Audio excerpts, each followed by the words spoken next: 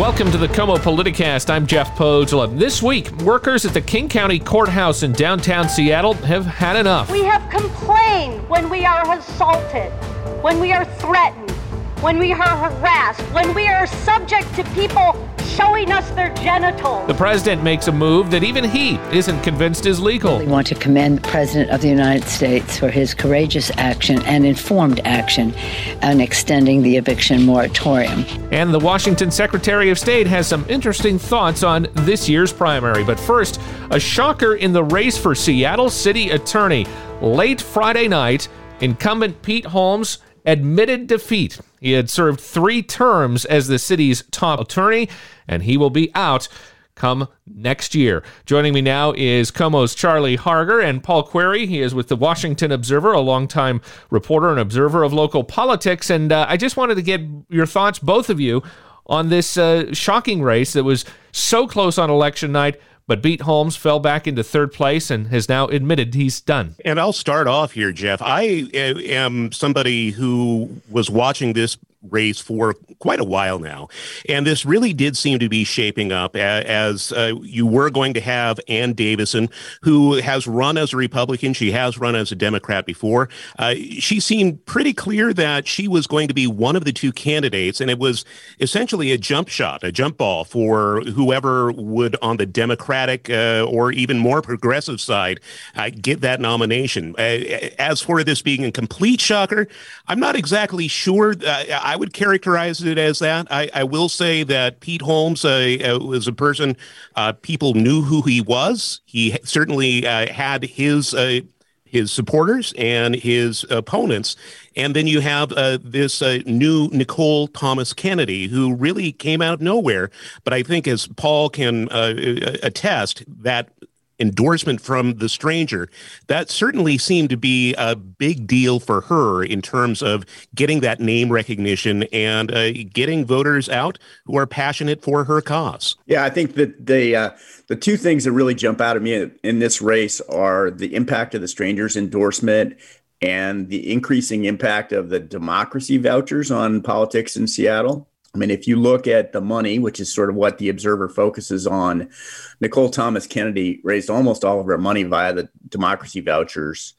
That, kind of allowed her to be in the race in a way that I think it would be difficult for a candidate from the left. I think it's reflective of the fact that there's some dissatisfaction with the city's approach to homelessness and crime, both on the right and on the left. Charlie's correct. Ann Davison's run is reflective of folks who on the right who are unhappy with, the level of homelessness and petty crime in the city. And then there's also a, sort of strong faction on the left reacting to the racial justice protests of the past year or so. And they're looking for change in that direction. And I think Pete Holmes really got sort of caught in a squeeze play there. It seems pretty clear that if he'd made it through the primary, he would have beaten either one of these challengers, but, he didn't. So here we are. How much do you think the votes for Nicole Thomas Kennedy, Ann Davison, certainly a more well-known candidate, having run for City Hall in the past, how many of those votes were against Pete Holmes, not knowing who they are or necessarily what they stand for, but just wanting to throw the incumbent out? I think there was some real element of that. I also think that there's just sort of a general kind of appetite for change going on, and you saw that. I think there's definitely, Pete Holmes has been in office for a long time. I think a lot of folks on either end of the spectrum were looking for, a new face, I think. This is going to represent a major change no matter who is elected in the general, but with Nicole Thomas Kennedy, she describes herself as an abolitionist. What does that mean? She doesn't want a lot of crimes prosecuted. For example, she thinks that many people for petty crimes and most of the crimes which a city attorney would go after should instead be diverted into either a treatment program or into counseling, stuff like that. She is a person who does not want a lot of people to be sent to jail. One of the interesting things I've seen about her is that she basically says for many crimes, if it is something that you are a person who has to get a court-appointed attorney, if you are at such an income level that you have to get somebody like that, she generally will not prosecute those crimes unless it goes beyond the pale. That was sort of the track we were going on with Pete Holmes, not wanting to prosecute a lot of crimes. Keep in mind, the city attorney only prosecutes misdemeanors. So for felonies, for people who are committing violent crimes, that is not necessarily in the purview of the Seattle city attorney. So we need to be clear about that. If it's a murder, if it's a armed robbery, something like that, that's something the King County prosecutor handles. But if this is, for example, vagrancy or somebody who is trespassing, a lot of the petty crimes that you see that are often associated with homelessness, that is something the Seattle city attorney handles. And it's looking like if she were to win, Jeff, a lot of those crimes just wouldn't be prosecuted. Ann Davison obviously wants to take the opposite approach, prosecuting more and more of these crimes. And certainly there's an appetite in Seattle for that after Pete Holmes' 12 years. But you mentioned that the city is only responsible for misdemeanors. Anything that's a felony, any serious major crime, goes to the county. But based on some of the reporting we've been able to do, Dan Satterberg doesn't like to charge a lot of things as felonies. He charges them as misdemeanors, and therefore they get kicked down to municipal court, and then the city ends up getting overwhelmed with these cases that are actually more serious than they are charged as. Can you speak to that, Paul, a little bit? I think that definitely there's a trend in sort of, prosecutorial philosophy away from, charging folks with kind of the full weight of whatever they're accused of. And this goes to the point that Charlie was mentioning earlier, that a lot of these crimes are associated with homelessness, with extreme poverty, with substance abuse. And there's just a general trend toward trying to get those folks into treatment instead of trying to throw them in jail for the longest amount of time. You can, understand where people are on that. But there's also, this contributes to some broad civic frustration about low-level crime and sometimes even fairly violent crime that's associated with homeless encampments and, just, sort of the general kind of physical look of the city during the pandemic and in the years immediately leading up to it. And obviously there's a lot of frustration there, which I think leads certainly to Ann Davison's candidacy. So, Charlie, what do you think is going to happen here in the general? Obviously, you described the primary as a jump ball over who was going to challenge Pete Holmes or who was going to, come into that second place. Then suddenly Pete Holmes fell into third, and he said he was done. Ann Davison is a moderate. In most states, she would be even viewed as left-leaning.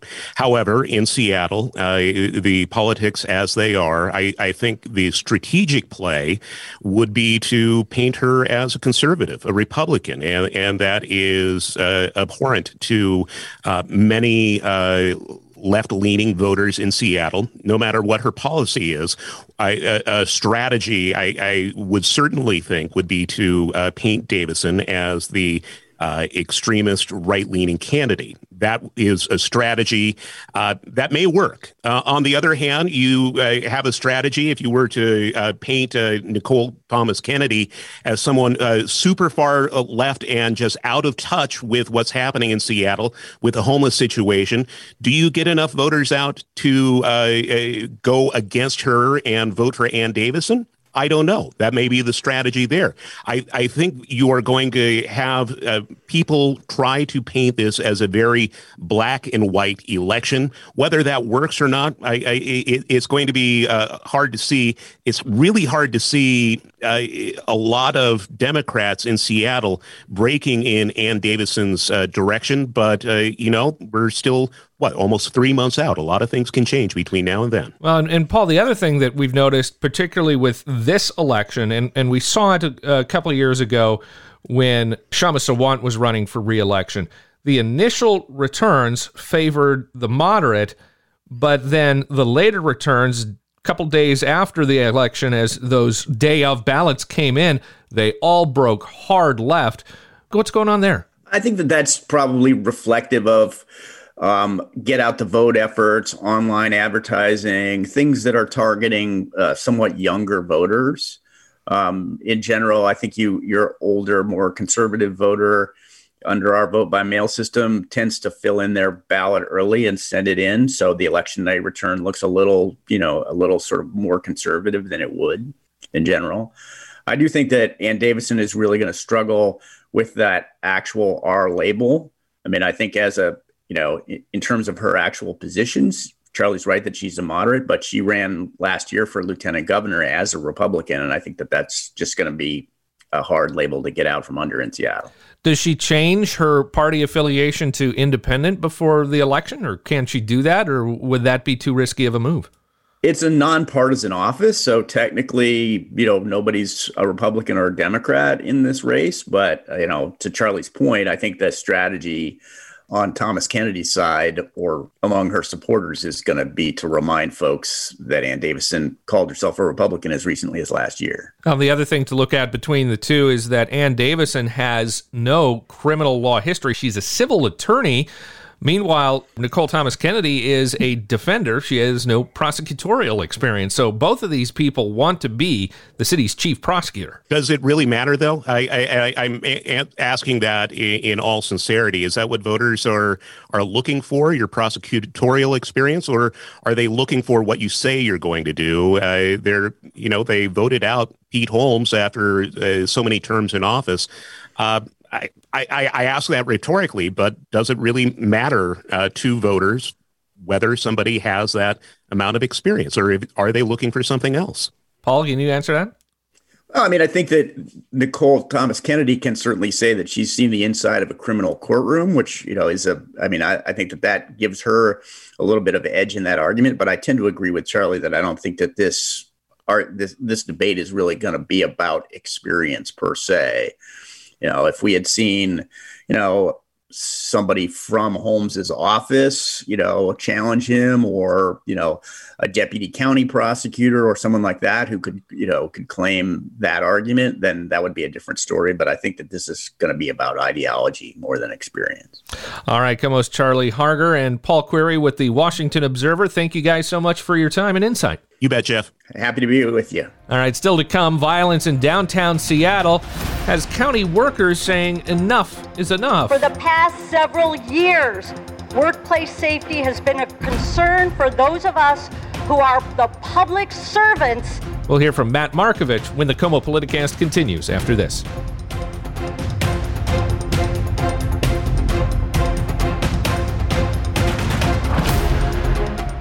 Welcome back to the KOMO Politicast. I'm Jeff Pogela, joined once again by KOMO's Matt Markovich. And another big thing that happened this week was the issue of the downtown Seattle or King County Courthouse. And we're not talking about the one in Kent, the Regional Justice Center. We're talking about the one in Seattle on 3rd Avenue, where just in the past 2 weeks, we've seen an attack, an attempted rape inside that building by someone who is associated with a nearby homeless encampment. The outrage has been quite dramatic, and we're now seeing that the King County Sheriff is pulling all of her non-uniformed patrol personnel out of the area and saying you're working from home because it's not safe down there. She kind of stepped in it, though, because is not the King County Sheriff's Department in charge of security in and around the courthouse? You could say she stepped in it because she basically put out an order for her professional staff, her non-uniform staff, and they're throughout the county, not just in the King County Courthouse, but the headquarters, her office is down in the courthouse. Her office is literally the closest window to the camp. She basically puts out this order for non-uniform personnel to work from home because at the courthouse, it's unsafe. It's unsafe at the county administration building across the street, or surrounding the facilities of the county jail. And when you say stepped in it, because what she did was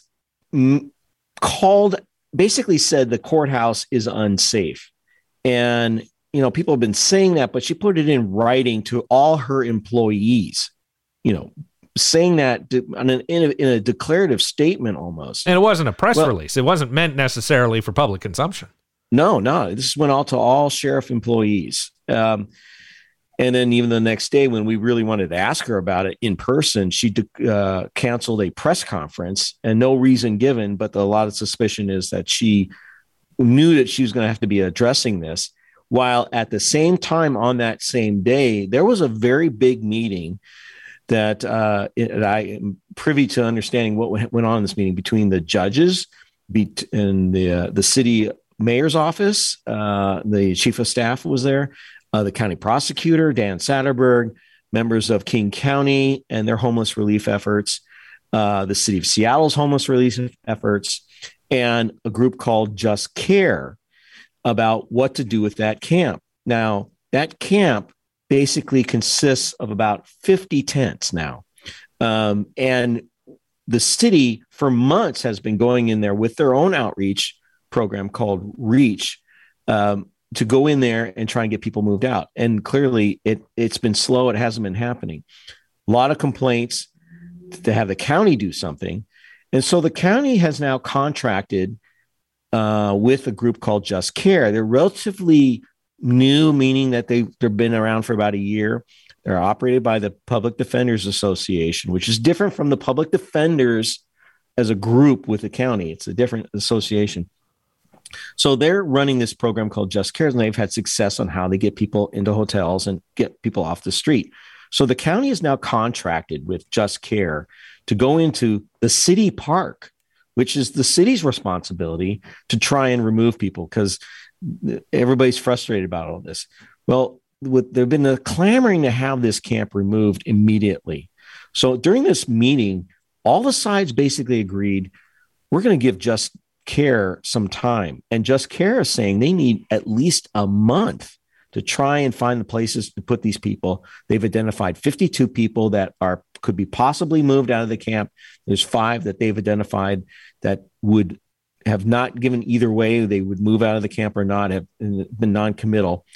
And they're supposed to be going into that camp and trying to get people out, but it's going to be a month.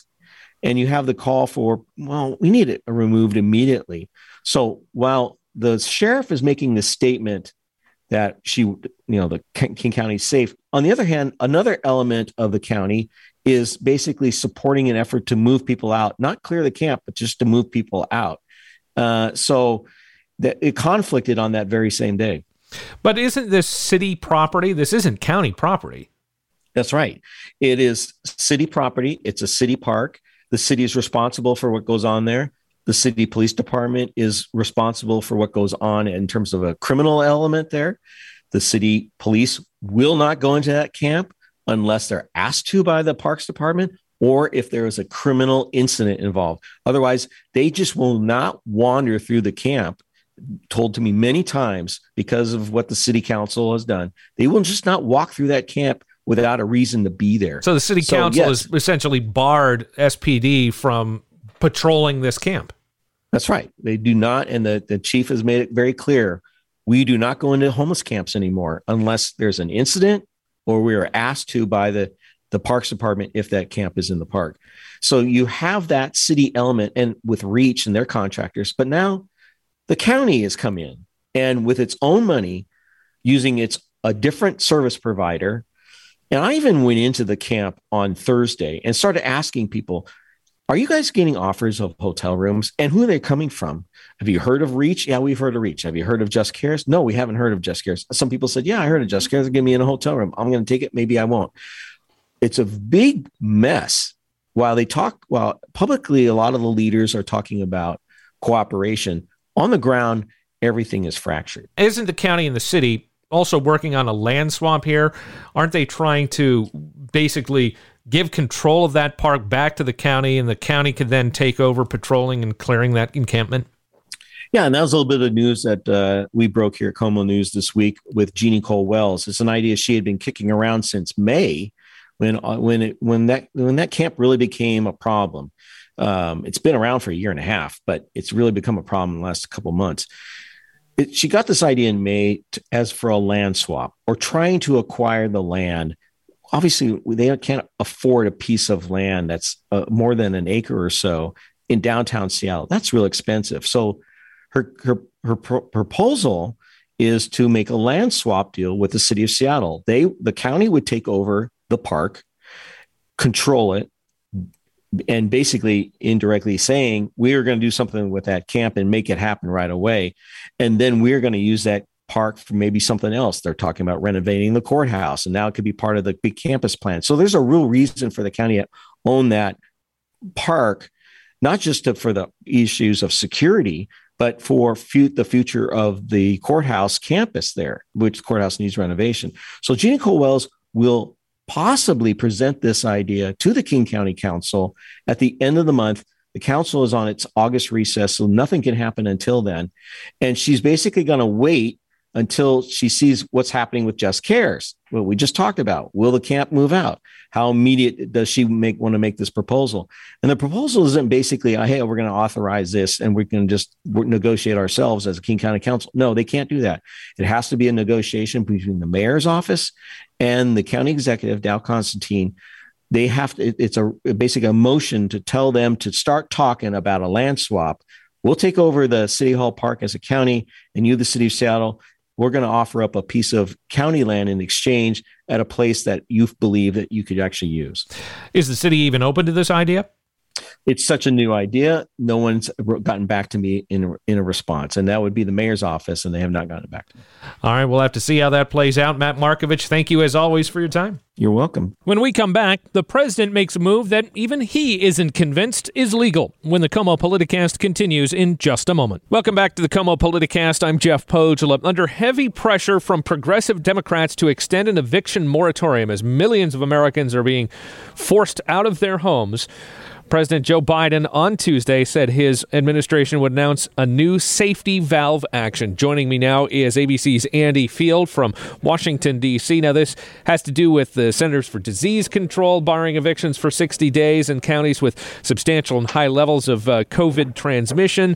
And this is a big, big win for AOC and the liberal wing of the Democrats. Well, yeah, it's also a big win for potentially upwards of 1 million or more. Some estimates are as many as 2 million who may have been under the threat of being evicted because they either don't have a job, they haven't been able to get access to this $45 billion in federal rental aid, even though it's been available since last December. They haven't been able to get their hands on it because either states have bungled getting that money to them or they just don't know how to get it. So this is basically kind of hitting the pause button again. And the president knows that this could be challenged in court, which it probably will be. But the Supreme Court had already said that he could not, and the CDC could not renew this eviction moratorium past the end of July without Congress actually passing something to make it happen. And again, this is not the president doing this. This is the CDC, and they did this because they said it's a public health crisis, and that if you put these people out on the street, it risks spreading this COVID variant and other COVID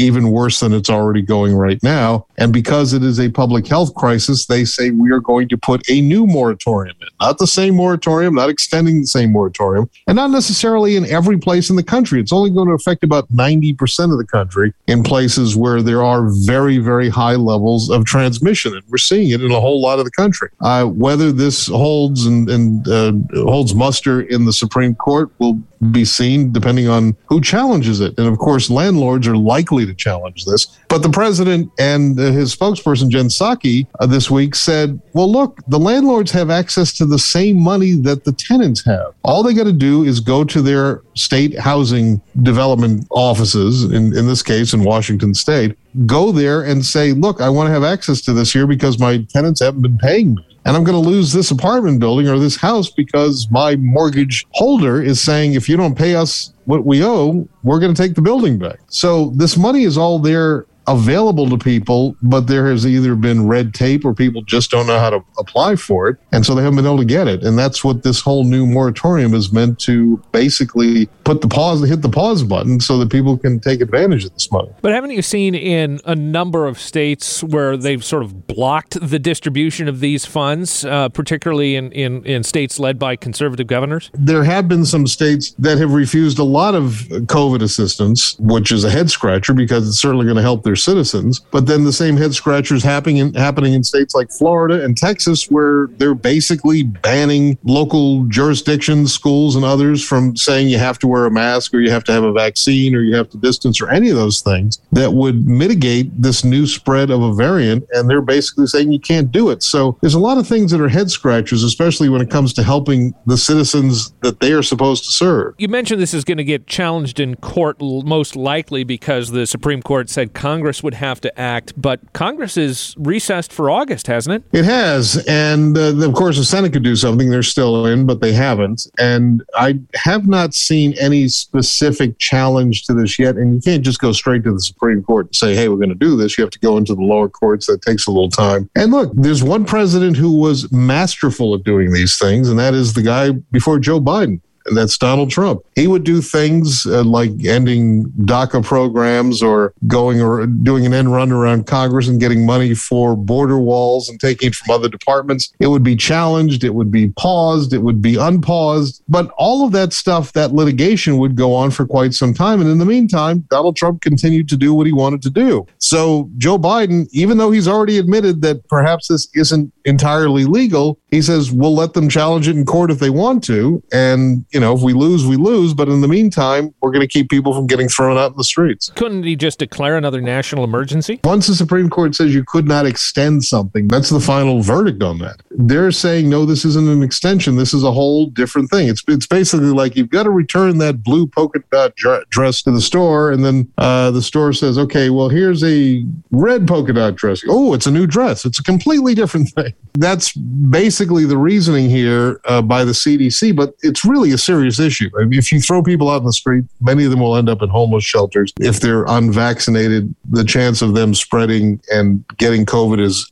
goes up by a large factor if it's not just them staying in their homes. And that's really what the CDC's reasoning is behind all this. We're talking so much about renters being evicted, but what about people that own their homes? A lot of them have lost jobs too. Do they have any assistance here? Because they're dealing with mortgages. Yeah, a lot of that assistance can go toward paying their mortgage, and but you have to apply for it. And even though we talk about this being federal money, it's all administered on the local level through state housing agencies. So the federal government has made this money, $45 billion. And remember, this wasn't done under Joe Biden. This was done under President Trump. This was passed back last December before they all went home for recess. And that housing money is available. It's been available, but we're told that at least up until the last couple of weeks, only $3 billion of that $45 billion was spent, which is just mind-boggling when a lot of people could be paying these bills. They could be getting caught up on rent, and the landlords would have that money to pay their mortgages. What about the criticism that the more assistance you put out there, the less incentive it has for people to go back to work? I'm sure that's been something that's debated in Washington, D.C. Well, I think that debate was more along the lines of unemployment help, but in this case, this is really a life and death situation for a lot of people. If they have to make a decision between whether they're going to pay for food for their kids or pay for the roof over their heads. And then, you run out of time paying for that roof over your head. And if the local laws say that they can evict you, and a lot of those eviction notices went out last week when this moratorium expired, those folks have no other recourse. But when the sheriff shows up and puts everything out on the street, they have nowhere to go. All right, ABC's Andy Field from Washington, D.C. Thank you so much for your time. Thanks, Jeff. Still to come, mask and vaccine mandates and the political predictor of COVID when the KOMO Politicast continues after this. Welcome back to the KOMO Politicast. I'm Jeff Pogela. The White House's COVID data director said this week that the U.S. administered 864,000 doses of the vaccine just in one day. That includes over 500,000 first doses, the highest single-day numbers in over a month. This as we deal with, what is it now, fifth wave of COVID-19, mostly with those that are unvaccinated. Joining me now is ABC's Mark Remillard, and this is the first time we've seen in quite some time a surge in vaccinations. Yeah, that's right. It appears that vaccinations are on an increase, or at least a little more of a steady increase. And that's a positive sign amid everything that's been going on with COVID. The country is, perhaps in its worst state since winter last year. And so we've now seen a number of days in the recent week or so where we've crossed over 800,000 doses in a day. Multiple times that's happened. The average on a daily basis continues to climb. And so those are, as I said, positive indicators as the country with cases and hospitalizations is going the wrong way. As of Thursday, there are 48 states that are seeing increases in caseloads. There are 44 states that are seeing rising hospital admissions. And so you can see that as this gets to be a more serious situation, once again, with the spread of Delta, it's not clear exactly what's driving the increase in vaccinations, if it's companies mandating this, if it's that, some schools and colleges and universities are going to start mandating this if they haven't already. And so kids are going back for the fall semester soon. You've got Biden mandating the federal government workers get vaccinated. There are those mandates that are taking place, but then, that may be part of what's driving the increase. But then there's also perhaps some people who are just on the fence or who didn't make it a priority that are now making it a priority because of Delta, and how serious and how clear night and day the differences between the people who are getting severely sick and the people who are not. And it is so clearly and dominantly in the unvaccinated population that people are getting severely sick and ending up in the hospital and in some cases dying from it compared to those who are vaccinated. One of the things we hear from the vaccine critics is these breakthrough cases. They say that even though people are getting the vaccine, they are still getting COVID. But as you say, if you're vaccinated, you're likely to have far less serious consequences. Absolutely. And I think it's also important to keep it in perspective that the breakthrough cases are still, as far as we know, is very rare. They're still not common, and the risk of having a symptomatic case of COVID-19 is still far higher in someone who is unvaccinated than someone who is vaccinated. So the breakthrough cases, I don't think those are one-to-one that we're talking about when we compare an unvaccinated person and a vaccinated person. It's not even close. But even beyond that, the outcome of a COVID-19 case is so vastly different between the two groups. Those who are getting COVID-19 and ending up in the hospital and ending up dying from COVID-19 are so vastly more, that's occurring so much more in the group that is unvaccinated than the people who are vaccinated. Most cases in which someone has a breakthrough case of COVID-19 who is vaccinated, they have a mild case of COVID-19. It resolves without them going to the hospital. There are some cases. It's not absolute that they don't end up in the hospital or that they don't die from it even, but they're very rare. And statistically, the numbers are so much smaller in that vaccinated group because of the protection they have from the vaccine compared to those who are unvaccinated. And to be a bit cynical, only in the United States, political ideology plays a role in this. And depending on what state you are, depending on what your political ideology is, could determine whether or not you're likely to get COVID. Yeah, it is. It is. I mean, if you look at the maps where the outbreaks are the worst right now, you see them in a number of Republican-led states. And you look at states like, and I think just an example of the politicization of this, it can be seen in the recent comments between President Biden and Florida Governor Ron DeSantis, who has been touted to be a 2024 hopeful. So I wouldn't put it beyond the fact that raising his public profile is probably on his mind. But he has barred local communities from issuing mask mandates. He has used, I think, politically charged language to say that he said every variant of COVID-19 is the result of migrants crossing the U.S. border. And I have not seen the evidence to support that assertion that every variant coming across is due to the southern border, using that as a political push against Biden. Biden, as well, though, has been critical of DeSantis. And so I think you have this politicization of the vaccines, of COVID in general. I think that's been something, this is just a recent example with DeSantis and Biden, but I think this is something that's been going on for, 17 months now, 18 months that we've been in this pandemic. But we're also seeing private businesses jump into the fray with some of them requiring vaccines if you're going to patronize their store. Yeah, that's right. And this is something that I think is adding some pressure on people to get vaccinated. And, if your employer tells you that you can't come to work unless you're vaccinated, at the end of the day, you may have an option to say, well, if you really don't want to get vaccinated, then you can go work somewhere else. And we've seen courts say that to people. One of the very earliest cases on this matter was Houston Methodist, which is the largest hospital system in Houston. And they were one of the first groups that said their employees must be vaccinated to come to work. A couple hundred employees sued against that, lost that case in federal court. The judge said if they don't like it, they can go work somewhere else. And so courts have been very willing to allow businesses, especially private businesses, to make that determination on their own if they want to require as a condition of employment that people are vaccinated to work there.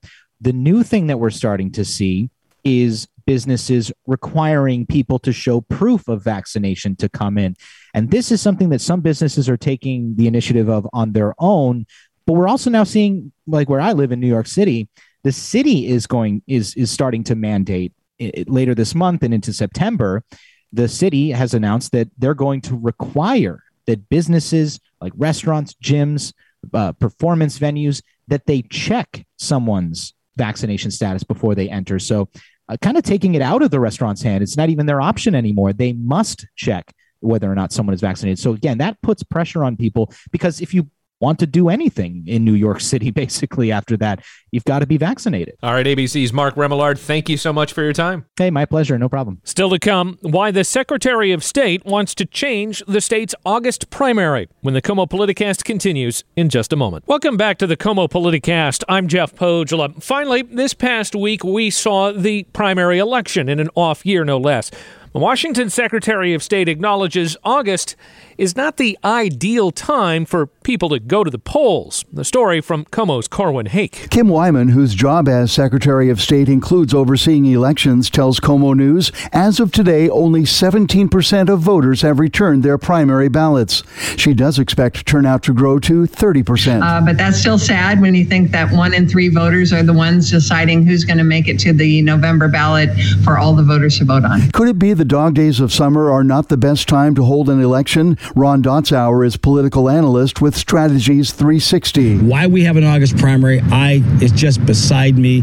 It is a bad idea. We need to get rid of it. Wyman won't offer an opinion on that. She does say this primary election is more important than last November's presidential election. Your town mayor, your city council members, your school board members, these are people that affect your daily life. Corwin Hake, KOMO News. And that will do it for this episode of the KOMO Politicast. If you like the show, please leave a rating and a review in Apple Podcasts. And for more, be sure to check out our other shows such as KOMO News This Week and Life Beat with Marina Rockinger. All are available at KOMOnews.com/podcasts or on your favorite podcast app. And for all the election results, just go to KOMOnews.com/elections. I'm Jeff Pogela. Thank you for listening and have a good week.